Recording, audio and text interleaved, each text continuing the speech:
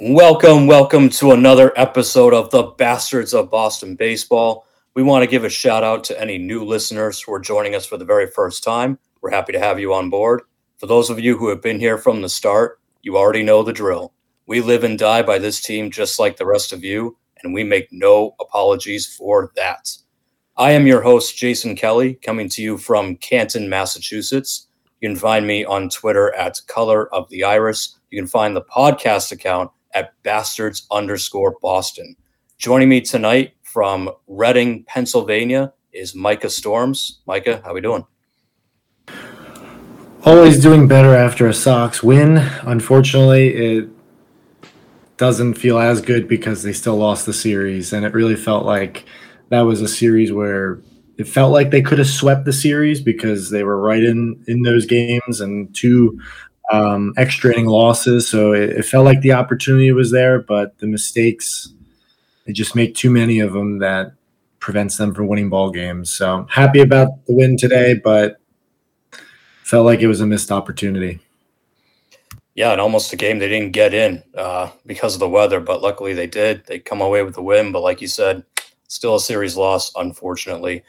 Joining us also tonight from Myrtle Beach, South Carolina, by way of Windham, Maine, is Terry Cushman. Terry, how are you?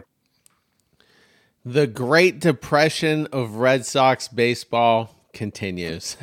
We lost to the Rockies. I picked a sweep, and every time I've picked a sweep in the last, and this is probably the third or fourth time we've lost the series. I did it with the Cardinals. I feel like we've been swept at least once since then.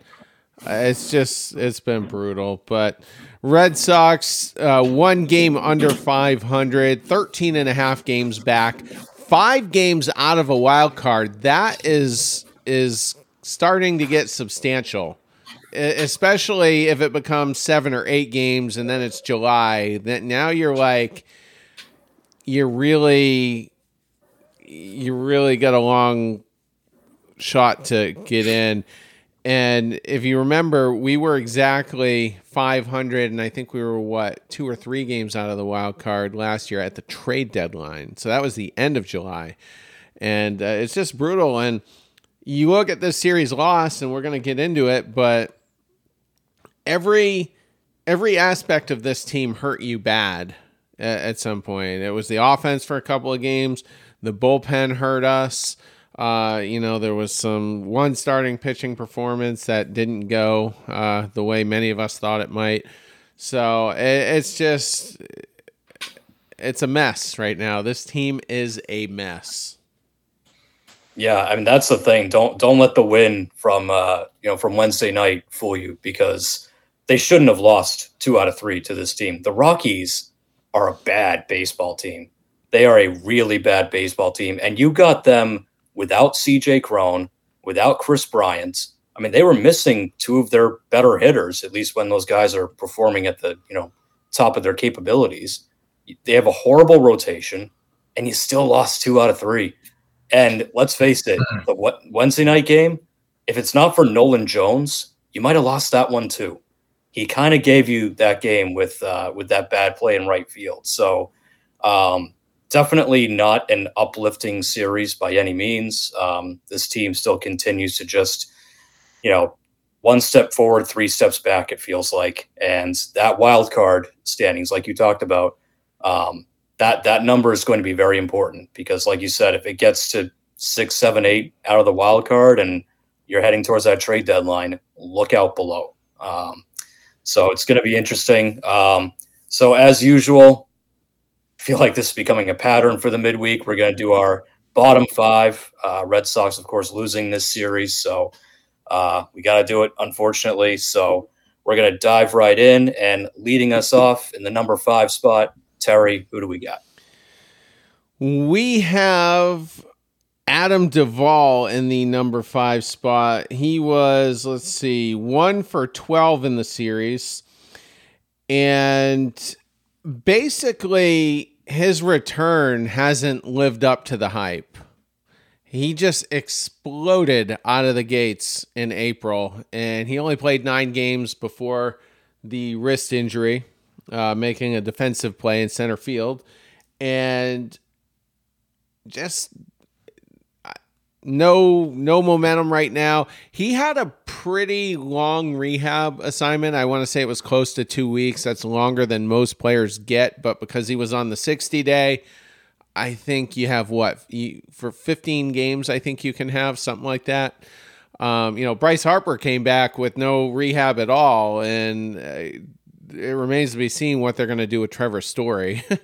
If he comes back, we're going to have 4 DHs on the team or something like that, if you count Casas. But yeah, it just hasn't lived up to the hype. And having seen him, there's no question he'll turn it around. Okay, I'll throw that out there right away. I mean, he's going to hit some moonshots, and they're mesmerizing. And you see it with Casas. If he hits a home run every third week, everybody's mesmerized by it. So people do fall in love with the long ball, and he's the best right-handed bat in the lineup, really. Turner as well, I guess. But from a power standpoint, he's definitely up there. And what I'm really starting to wonder with him is he really a net positive over Jarren Duran? Because Duran, he's gotten to be a pretty good defender. He's not going to gun people down at home plate from center field like some of our outfielders in years past. Mookie had a cannon, so did Shane Victorino, Jackie Bradley, Hunter Renfroe. Duran's never going to be that type of defensive outfielder, but he's tracking the balls. He's getting to them. His jumps are way better. And I think it was game 2. They brought him in, or maybe it was game 1. I get them mixed up, but he was brought in to pinch run. He steals second, then he steals third base. The anxiety level of the pitcher on the mound just goes through the roof when he is on base. And I just think he's more dynamic than Adam Duvall. I really believe that. And it sucked that Duvall went down, because that's how Duran got his opportunity. But the more I see out of Duran, the more I want him in the lineup every day. I think we're a better team with Jarren Duran in the lineup. And maybe you can get creative. I mean, you can definitely get Duvall in there and Duran, but I just feel like we're hurting ourselves. And that's where I'm at right now with Duvall. Micah. I expected a slow start from Duvall. 5 Ks. This is a guy who easily can strike out 30% or higher of his at-bats. And last year he hit 213, so I did not expect to see the 450 batting average, whatever he had before he went down with the injury. I didn't quite expect that when he came back. Obviously, he doesn't have his timing down. He's really out in front and reaching for pitches.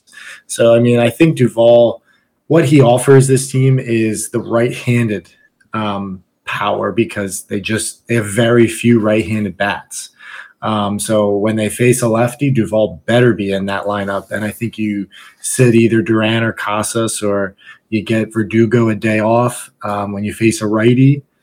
I don't think Duvall has to be an everyday starter. I think he can start 4 or 5 times a week, provide that power, and I think that's a good enough.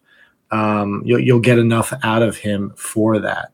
But Duran, he's been, every time he comes in, he makes something happen, as you said, Terry. And I hate to see him sit on the bench and not get at bats. I want him in the lineup.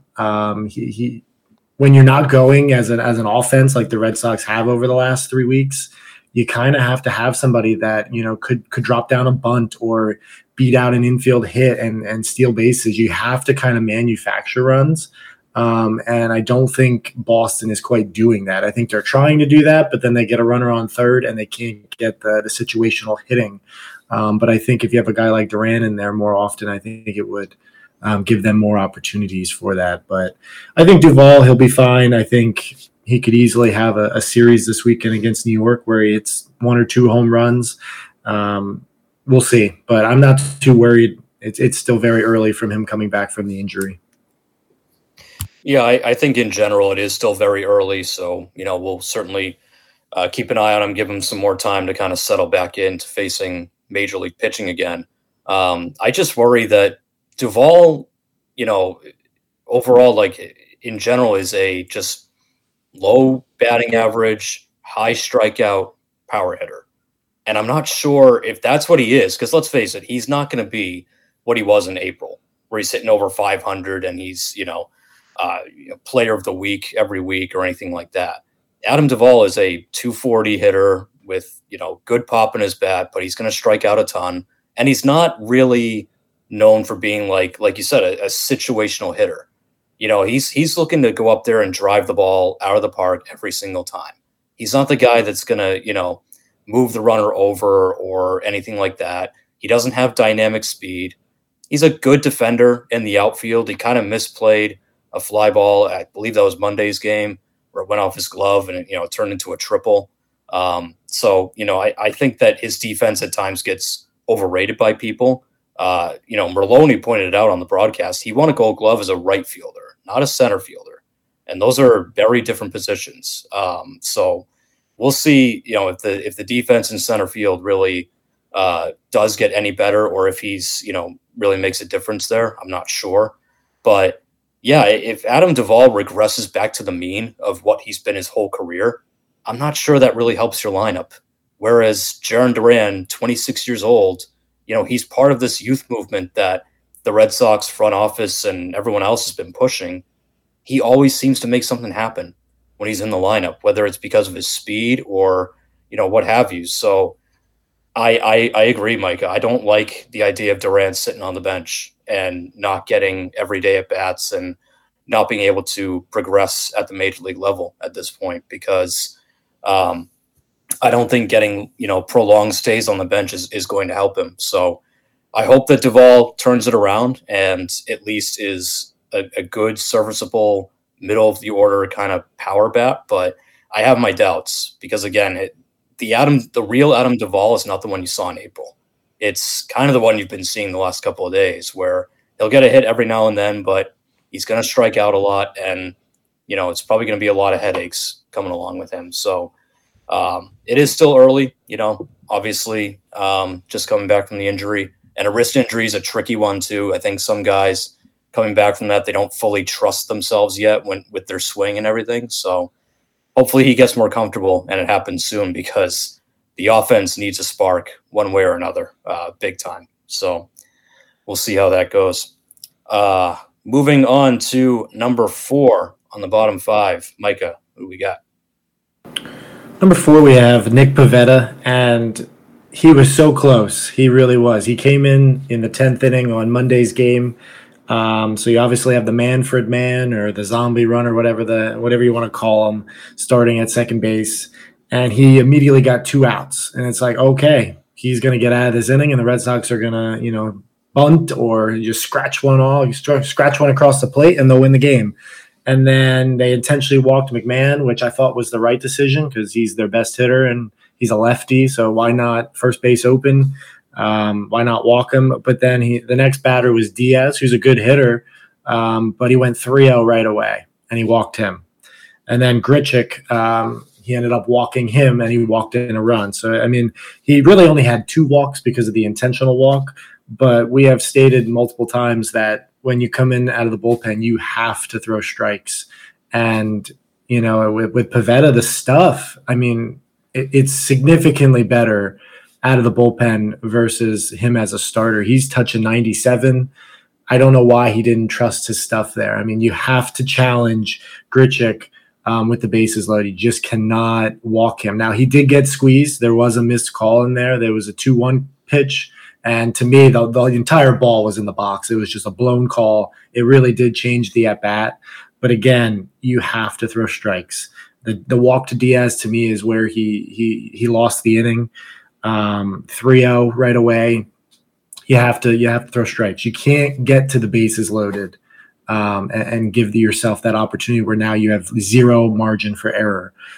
So again, Pivetta close, but didn't get the job done. And the Red Sox really needed to get the series off on the right foot with a win, and they didn't do it. And then it kind of felt like Monday really carried into Tuesday, which is a shame because this was an opportunity for, I think, a sweep. And that 10th inning on Monday, I felt like really set the tone. Terry. The only reason Pivetta is here is because our pitching staff doesn't really have viable depth. It's all trash depth, and that goes for the bullpen as well. We have a bad bullpen. I mean, we were talking about it on the pre-show before we came in. You got two guys you trust, and it's Martin and Jansen. And I'm not going to lie, I don't trust Jansen as much as a lot of people. He did look pretty good in his last outing. And then that was actually game one of the series. And then there was one outing in the Yankees series where he was just getting hit with hard contact, and he was lucky that the Volpe ball went just foul, because that would have been a walk-off and we would have lost that series. But getting back to Pivetta, he would be DFA'd from most other teams because their depth is a little bit better. And Nick Pivetta's been a mid to upper fives ERA guy his whole career, basically his whole career. He might have been in the fours last year, but he's only going to hurt you in the long run. He's only going to hurt you. You go back to that Guardian series, he came in pretty late. I can't remember if that was the extra innings game or not. It might have been. And he needed 31 pitches to get 2 outs, and then came out of the game with the bases loaded. Just a bad situation. And then he pitched pretty well a game in the Yankees series, and Corey used him in high leverage. It was kind of puzzling, but Pivetta pitches well against the Yankees in the last few years, dating back to September 2021. But it's more bad than good. It's more bad than good. And he's struggling now with just one inning. So the chances of putting him in there for 5 or 6 innings and having it go well, I think we're past that. I think that ship has sailed. And the only reason to keep him is if you do go into the toilet and we're just out of it by the end of the month or by mid-July, you're going to need warm bodies to pitch innings and just get you through the rest of the year. That's literally the only value Nick Pivetta brings, in my opinion. And that's sad. That's extremely sad. And I mentioned, I think in the last show, you know, the Bluminati loves to talk about how Bloom won the Brandon Workman trade, and he did, but it's just not aging well. You know, we're just not getting a lot. I think a smart GM might have moved Nick Pivetta for a piece or even a sneaky top 15 or 20 prospect that you like for some reason. I don't know, but I've had enough of Nick Pivetta. I agree. And for a guy who was upset about losing his rotation job, going to the bullpen, he has done exactly nothing to prove that he deserves a rotation spot back. You can't go to the bullpen and be worse and then just sort of expect to, get back in the rotation, whether it's because of somebody struggling or because of an injury. And the bar's pretty low out there in the bullpen in terms of being a guy that the Red Sox can trust. Just be better than Kluber. Just be better than Garza. Be better than Joe Jakes or whoever, whatever nameless bum they call up next time. Like, it's not difficult. There's room in that bullpen for Pivetta to really make himself an asset and, be a multi-inning guy, kind of like a Winkowski when Winkowski was going good, that kind of thing. He could really have become a weapon out of there. And he's gone backwards, which is unbelievable. And like you said, Micah, you can't come out of the bullpen and not throw strikes. That's just, rule 101 of being a relief pitcher. You've got to come in, and Pavetta's got good stuff. He's got a lively fastball. He's got a good mix of pitches. He should be able to come in out of the pen and blow guys away, or at the very least, just throw a lot of strikes and, get some quick outs. And instead he's, trying to paint the zone, which he can't do because he doesn't have the command for it. He's dancing around hitters too much, gets himself into trouble. And then that's what happens. He has that inning where he just implodes. So the Nick Pivetta experience is starting to get really old. And I think the only reason that he's still here is, you don't have anyone else. You don't have any other reinforcements coming. Brian Mata is hurt. Chris Sale is hurt. James Paxton might still get hurt at some point. Whitlock and Houck, who knows how they'll keep going. The only reason he's here really is that he's an insurance policy. If somebody goes down and, they're really, lacking starters, they put Pivetta back in there. He makes a couple of starts. That's really it. I don't see any other value he brings to your team at this point. So, Michael, you have something you want to say? Yeah, I have a question for both of you. So Nick Pivetta is technically would be still under contract through next season. Is there any chance he is a part of the 2024 Boston Red Sox? I want to say no. I want to say hell no. Like that, they will absolutely find some way to move on from him. But honestly, you're going to have whatever's going on with Chris Sale. You're going to have that going on. You're going to have a lot of young pitchers. Who knows if someone else gets hurt or needs Tommy John or something. I just feel like the Red Sox, I feel like Pivetta's the next guy that they just can't quit. And I feel like somehow they'll justify bringing him back next year. So I'm going to say yes, he will be part of the 2024 Boston Red Sox somehow. I'm on the other end of the spectrum with that. There's a couple of things to consider here. He could be DFA'd at some point. His saving grace right now is Corey Kluber, who's equally bad and explosively bad in some cases. But eventually they could cut the cord. Secondly, if we are sellers, and I think there's an 80% chance we're going to be sellers at the deadline, somebody might want him. I mean, somebody's going to think, oh, our pitching program is so good, we'll fix him and this and that. And, like I said, maybe you'll get a top 20 prospect, that nobody's ever heard of, in somebody's farm system. So I just think there's a lot of things in play. And, hopefully I'm the Fire Bloom guy on the crew. And, hopefully the next guy will take one look at him and be like, nah. So let me just put a cap on my initial point. If Nick Pivetta did get DFA'd tomorrow, it's not going to happen, but hypothetically, let's just say he gets DFA'd tomorrow. Is there going to be a situation 2 weeks from now where you're like, man, Nick Pivetta would have been really good in that spot, or are we just not going to miss him? For me, it's the latter. Yeah, likely I wouldn't miss him. Even if like a starter was to go down, like if Whitlock were to get hurt again, I don't think I'd be sitting there going, ah, damn, Nick Pivetta should be starting this game and he'd be in much better shape. Like, no, I think we all know how it would go. So that, as you said, that ship has probably sailed. So moving on from the pitching, we're gonna go back to the infield. Number 3 on the bottom 5. Micah, who do we have? Number 3, Tristan Casas or Casas. I feel like I say I just go back and forth between his last name. It drives me nuts. I need to be consistent. I need to just pick one and go with it.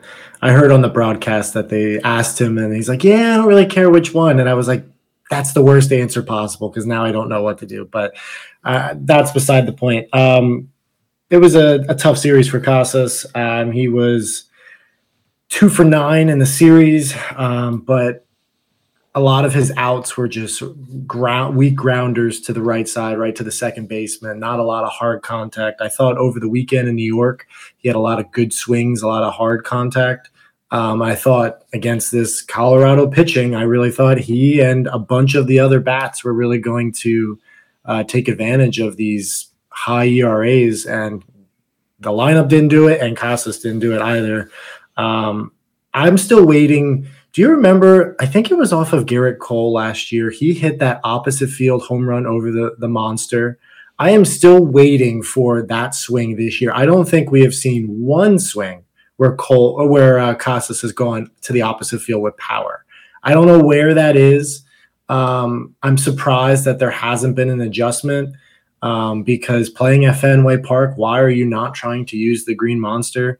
So maybe contacting David Ortiz and having a hitting lesson with him or something. I don't know, but he needs to stop just trying to pull everything, because you're not going to hit for a high average when you try to pull everything. So offensively, it was not a very good series, but to me, the bigger concern was the defense. He made that critical error in the 10th inning on Monday night. A ball just kind of ate him up. But at that moment, you have to make that play. He knocked it down, and it was almost like he panicked then, and then he was unable to flip the ball to the pitcher. A very costly error. And then tonight, in the 6th inning, I believe, there was a bloop single to center, and Kike throws the ball where he probably should have. It was a little offline, but Casas was late getting over for the cut man. And that, to me, those types of things cannot happen. And if the offense is kind of very inconsistent, I've been willing to put up with it. But when the defense starts to lapse and there's mental lapses and he's not where he needs to be, that's the biggest concern to me, because as he's starting to take his offense into the field with him, that can't happen. You cannot miss assignments like that, because that runner went to second, and then there was a double that Kike couldn't get in the outfield. And if that guy was on first base, does he score? I mean, maybe not. But it's little things like that. It just cannot happen. And when the defense is starting to also show areas where he really needs to improve, I don't know. I've been pro Casas and keeping him in the big leagues, but the more I see, I don't know. I'm starting to really wonder, would going down to AAA be the right move? I don't know. I'm on the fence. I feel like I go back and forth each day. But this series was definitely not one for the highlight reel. Terry. The Red Sox have done Tristan Casas no favors, really, as far as what his best interest is long term, because it's not to play baseball with a club that's just struggling mightily to contend day in and day out. And then they have to contend with the defensive lapses that Micah was just pointing out and some sort of mental glitch at the plate. I don't know what it is. I mean, it's almost like he's Joey Gallo 2.0. Gallo draws tons of walks, but barely hits 200, if ever. And that's exactly what Tristan Casas is. And how hard is it to acquire a first baseman somewhere? Go get your Mitch Moreland again, or your Steve Pierce. Go get somebody that can at least platoon with somebody. I don't know who that is, but Tristan Casas needs to go down to AAA to figure it out. And you'll have your Red Sox fans. They'll be like, no, if you send him down, it'll ruin him and blah, blah, blah. Well, if that would ruin him, he's not tough enough to play in Boston, if that's going to ruin him anyway. So just do it. And I mean, he's not the first busted prospect we've ever had. I mean, it's a setback because there was a ton of hype that came with him. And I'm still, I was like very optimistic that long term he'd figure it out, even if it meant next year. Now I'm more in the cautiously optimistic, range that he'll figure it out. My confidence has dipped a little bit, but Man, that's not. He's a net negative at the plate, and he's a net negative defensively. So I don't really know what to do with him. He's starting to seem to me like a kid who has a lot of natural ability, which is why he was drafted so high, which is why he accelerated through the minors so quickly. I'm not sure he has a ton of baseball IQ, though. It just, especially in the field, it just feels like he's kind of out to lunch at times, and he's, either missing plays or, there was that play earlier in the year where, it was a grounder and he threw across a diamond over to third for a tag play, and it didn't work out, and it, really kind of screwed up that whole inning. And instead of just taking the shore out at first, missing cutoff throws, not charging the ball when he should be. And then, at the plate, it's like, great, he can draw walks. Okay. Is that what we've been waiting for all these years? All the years of patchwork first baseman was so that we could wait for a kid who can draw walks and hit 200. That's not what we were promised. This kid's supposed to be better than that. So it's getting really frustrating with him. And I'm more frustrated with the fans and the way that the team is handling him, because I think Casas is trying. I think that he, is doing his best out there. And I do still think he has a lot of ability. But why the hell is it such a sin to suggest that he should go down to Worcester, or to say that, hey, you know what? We gave him, basically 3 months. We haven't seen it yet. It's time. We need to make a move for a veteran first baseman, whoever's out there. I mentioned Luke Voigt a couple of shows ago, like someone like that. Just go get somebody who at least can competently play the position and give you good at bats, or, at least decent at bats, because right now Casas isn't giving you either. He's not playing well in the field and he's not hitting.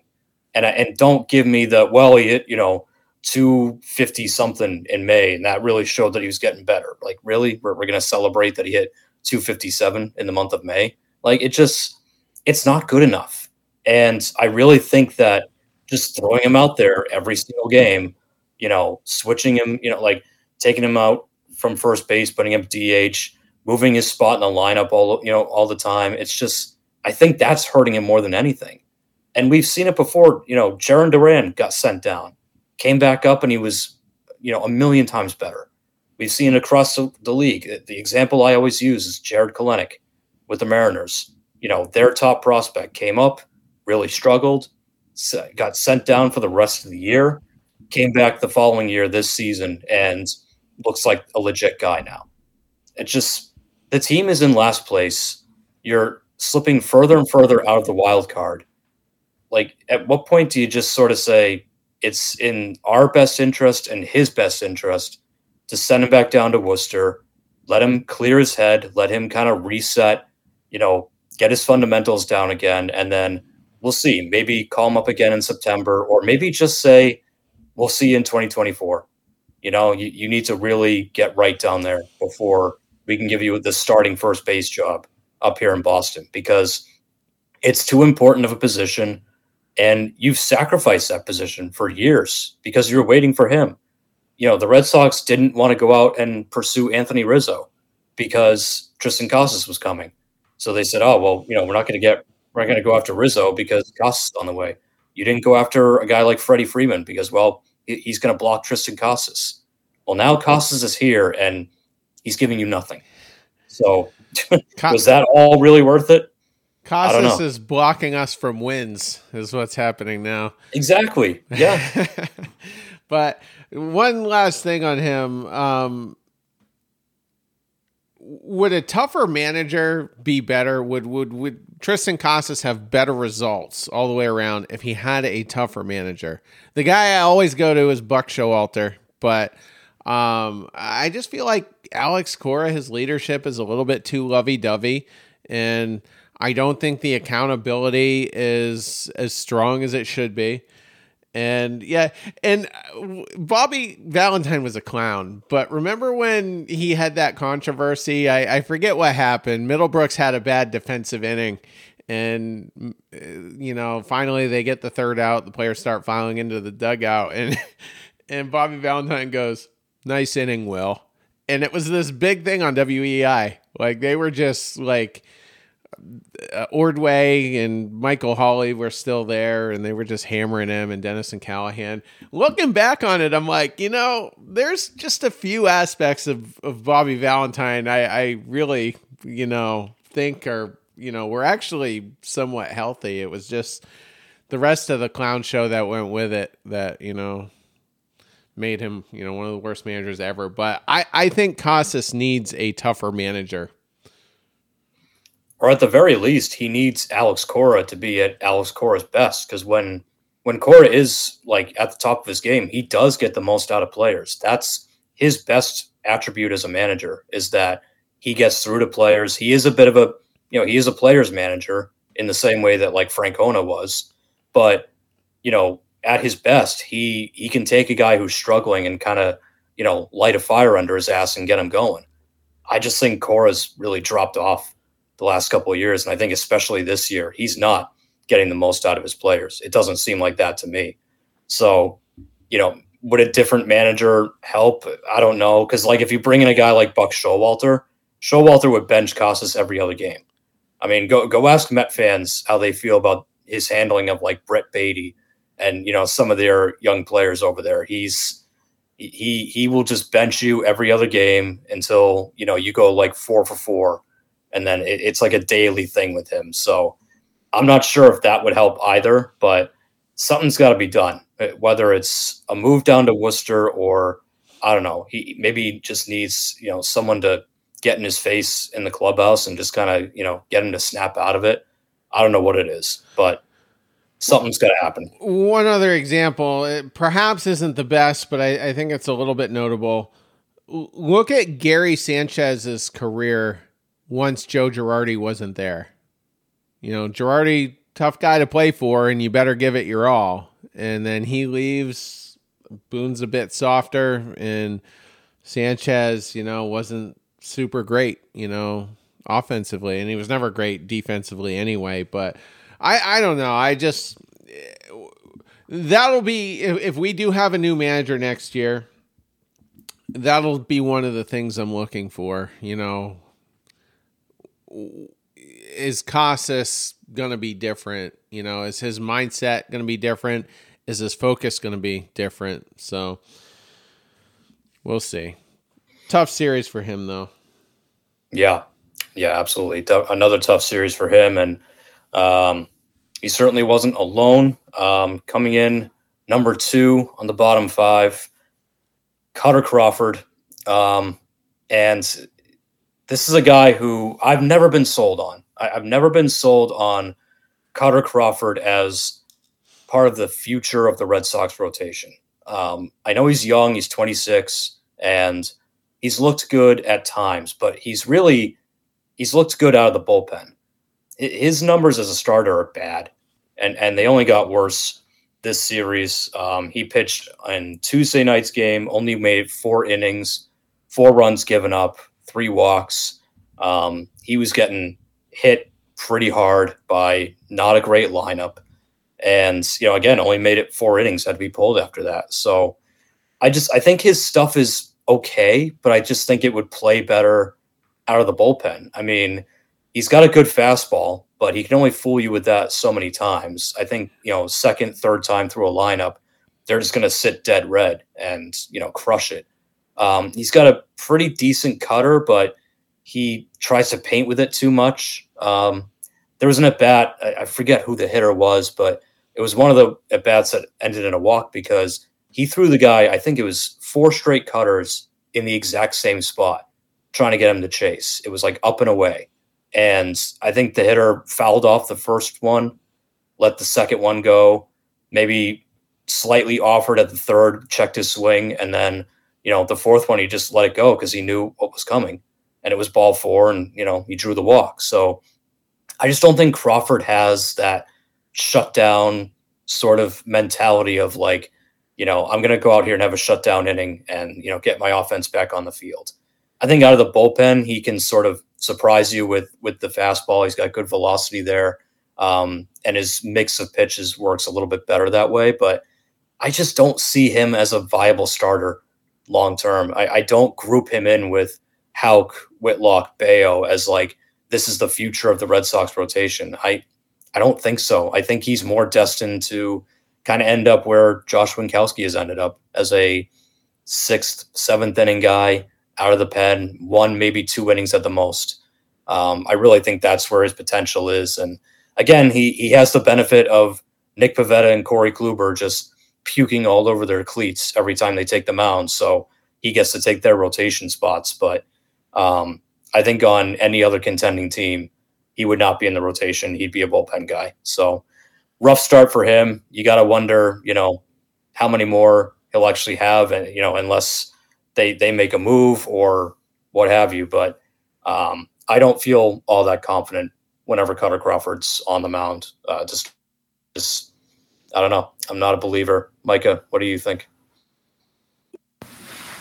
I'm definitely intrigued by Crawford in the rotation. I do think his stuff plays. The walks to me are the biggest thing, and I know when he had that tough relief outing, I think he walked 2 guys.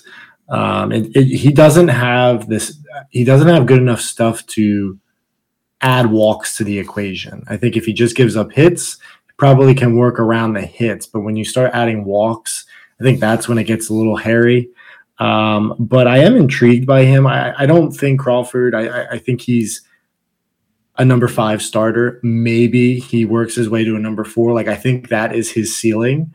But I think you have to weigh: is he better as a number 5, maybe working into a number 4, or is he better coming out of the bullpen where I think he can really add a lot of value because he could be a kind of a multiple inning reliever, kind of like Winkowski, like you said.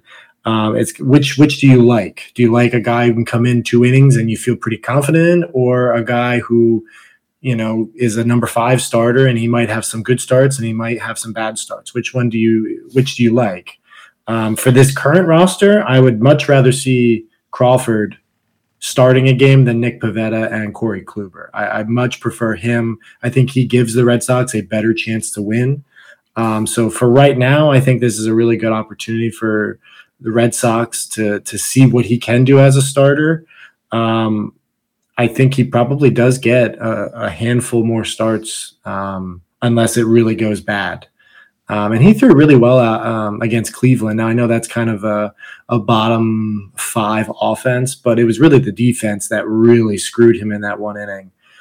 So I think he has the ability to shut down an offense. I mean, when he came in Bayo's first start against the Angels, he came in after that rain delay, and I think he threw 7 innings out of the bullpen, and he shut the Angels down, which the Angels have a pretty good offense. So I do think Crawford, the potential's there. I just don't know if the consistency is going to be there, at least now. But maybe he never becomes a consistent, starter. And typically, number 5 starters, they're not the most consistent pitchers in the rotation. So for me, it's where's the best spot for him to really maximize his value to the team. And I'm not sure if I have that answer at the moment. I need to see more. Terry. On one hand, I agree with Micah. I would want him over Pivetta and Kluber as well. But on the other hand, similar to Casas, he's just a victim of the poor construction of this Red Sox roster. They're asking him to do things that he's not really capable of doing. I don't think he is a viable starter every 5th day on a good roster. If he's a team that would love to have Kutter Crawford, and it would bite us big time, would be Tampa Bay. He would be a stud out of their bullpen. He would be a stud out of the Houston Astros bullpen. But this organization just doesn't understand pitching fundamentally. And so they're having to use him as a starter out of necessity. And He was drafted by the Red Sox in 2017, so I can't sit here and say he was a scrap heap guy. I mean, he was a 16th round pick, pretty deep down. But he's 27 years old. I think if he really had a future and really had the potential, he would have shown it by now. He would have shown it at age 23, age 24. Here's another thing.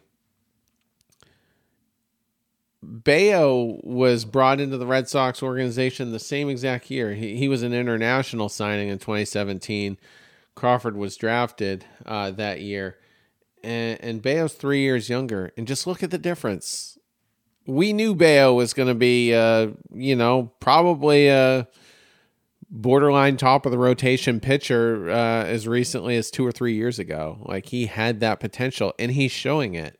He just showed it, in the Yankees series, and he's going to make a start against them this weekend. But Kutter Crawford is just, man,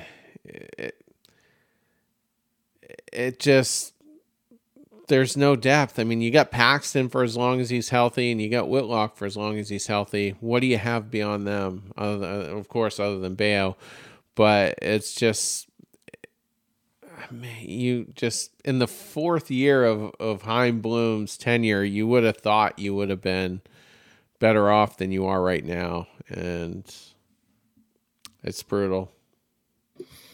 Yeah. I mean, I certainly agree with you about the potential. I mean, at this point in his career, at that age, I think very little chance that he's going to make a huge step forward and sort of become like a number 2 or number 3 starter. So we'll see what the Red Sox decide to do with him going forward. But we're going to round out the bottom 5 here. Coming in at number 1 on the list, Terry, who do we got?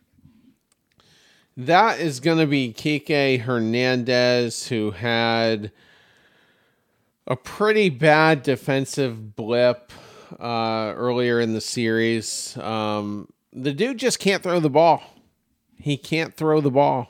And the part of the problem is he has to throw it to a guy who can't catch the ball, so that doesn't help either. You got Kike and Casas. And I wanted to talk about that earlier, but I knew we were going to be talking about Casas. So I didn't want to get too much into it. But, man, I mean, this is one of the worst defensive infields I can ever recall. And go back to a few weeks ago when you still had Valdez playing second. So you got Casas playing first, can't scoop the ball. You got Valdez, who can't do hardly anything at second. And then you got Kike. And then you got Devers. And Devers has improved a lot over the last few years offensively. But if he has to quickly, fire the ball to first, I'm not supremely confident. That little voice in the back of my head says, it might go in the seats. But Kike, I couldn't have imagined he would be this bad at shortstop. And finally, on Tuesday, it was announced that he was going to play a lot less shortstop and play center field. And he had a great play tonight. He had a Superman diving catch that was basically a blooper almost into no man's land, and he came up with a catch. It was a good play. He had another good play. It might have been in the Yankees series out by the bullpen wall, and he's a borderline elite defensive outfielder. But the problem is you really want to get Duran in there, like we said. You're still going to get Duvall in there at times. And so it's just another roster malfunction. We can't utilize these guys the best way that they're meant to be utilized. You just can't. It's just I want to swear right now, cluster, and then the word that goes after it. It's so brutal right now, and I can't wait for the the Kike Hernandez era to end. I really can't. He's kind of one of the faces of the Bloom era, and he's just one guy I'm not going to miss. And Nick was on a recent show, and there was talk of, I forget which, if it was Hot Take Tuesday or Totally Legit or Calling the Cops, but we raised the question, could Kike get traded? And Nick made a really good point that I had never considered. Like, Kike was your recruiter last winter. That's how you get Kenley. That's how you get Justin Turner. And, this is where one of our former hosts, Andrew, would say, do you want to destroy your clubhouse by making that move, by trading Kike? So I don't know, but he's one guy I'm not going to miss. And, the whole Lavender Poppy thing earlier in the year was when he wasn't hitting. He got off to a brutal start. So it is what it is. He's loved by so many people, but I just can't wait to have a different chemistry on this team. And he had a bad defensive series. I think he got the I forget which inning that was, the 7th inning tonight, where they put up 5 runs. He got the first hit to kind of get that rolling. So, but man, just I don't really know what to do with him. How is he going to get at bats is what I'm wondering at this point, if he's not going to be a shortstop. Micah. Terry, I think you nailed it there, because Kike is a really good defender, and if you look at how he was used with the Dodgers, like, they put him all over the place, and you don't play for the Dodgers at multiple positions if you can't field them really well. That's not how the Dodgers operate. And I think his best value to this team is as a super utility player. I think he's really good when he's in the outfield for a couple of games. He can come into shortstop and he can be just fine. When he has to play shortstop every day and he has to make the throw consistently in the hole, that's where he gets exposed. He can do it when he doesn't have to think about it. And when he just reacts, he's really good. But when he starts to think, he's like, oh boy, I got to aim this ball. When you start doing that, you're guaranteed to throw it away. He boots the routine play way more than the more challenging play, which is interesting. But I think it's just the way this roster is constructed. It doesn't fit Kike Hernandez. I think the best spot for him is really second base on this roster right now. I'm Arroyo. I've been waiting for the bat to wake up, and I know he had a good day on Monday, but then he followed it up with an 0 for 4 and an 0 for 3. He's not giving competitive at bats. I don't really like Arroyo defensively at second. I think Kike could find a bunch of innings at second base. He came in I believe the 9th inning today. He turned a really nice double play. He's capable of doing it. I just don't like him as shortstop, and it's kind of ironic because Cora said, when we make certain changes at the end of the game, guess who's going to be going back into shortstop? It's Kike Hernandez, which is the guy you don't want at shortstop, but you're going to be putting him in late game opportunities. That just doesn't make much sense to me, but that's kind of where the Red Sox roster is right now. And then last thing, as for your question for Kike being traded, I absolutely think some team will try to pick him up, and I personally think it could be the Dodgers. I could totally see the Dodgers trying to do a reunion with Kike, just because we saw what he did in the 2021 postseason. He was the hottest hitter on the Red Sox. He's capable. He likes the big moment, and the versatility that he provides. I mean, he can play a lot of positions really well. We just kind of have a bad taste in our mouth because we saw what he does, how poorly he's been at shortstop, and it's kind of skewed, I think, our views of Kike as a defender. This is going to sound cruel, but it's true. Kike has to hope that Christian Arroyo either gets hurt or just his batting average just plummets and he just goes on like a 0 for 16 and just completely loses it at the plate, because I think you're right. I think second base is the only place where he's going to get at bats, because otherwise the outfield's too crowded. You can't put him at shortstop anymore. There's nowhere else for him to go. And I think that he might be your best option long term, especially with Story coming back at some point, and he's going to play shortstop. We know that, it's not going to be Pablo Reyes, because Cora basically, said, what was it, yesterday or today, that basically said that Pablo Reyes sucks at the plate. He didn't say it in those words, but he essentially said that. And I don't think Arroyo is going to hold up. I don't trust the bat to stay consistent. I think defensively he's fine, but I don't think Arroyo's bat is going to stay there. So Kike will probably end up at second base for the most part, but his bat's got to get going too. He's not hitting much better than anyone else in that lineup. So, he usually has a lot of pop in his bat. We haven't quite seen that. He did have the home run in New York, it's still there, but it's just not there consistently. Striking out a lot in key spots. He's just been a mess all over the place. So his bat's got to wake up. I assume that, second base will be where he is in the future. As far as will he get traded or could he be traded? Absolutely, because he is a good playoff hitter. He's the opposite of Mookie Betts. He actually performs well in the postseason. So, yeah, a team like the Dodgers could absolutely scoop him up. There's a lot of teams that could use a guy like that, not just, for his postseason batting, but he is a good clubhouse guy.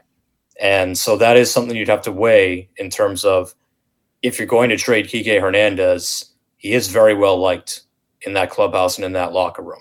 And, we've seen it last year's deadline.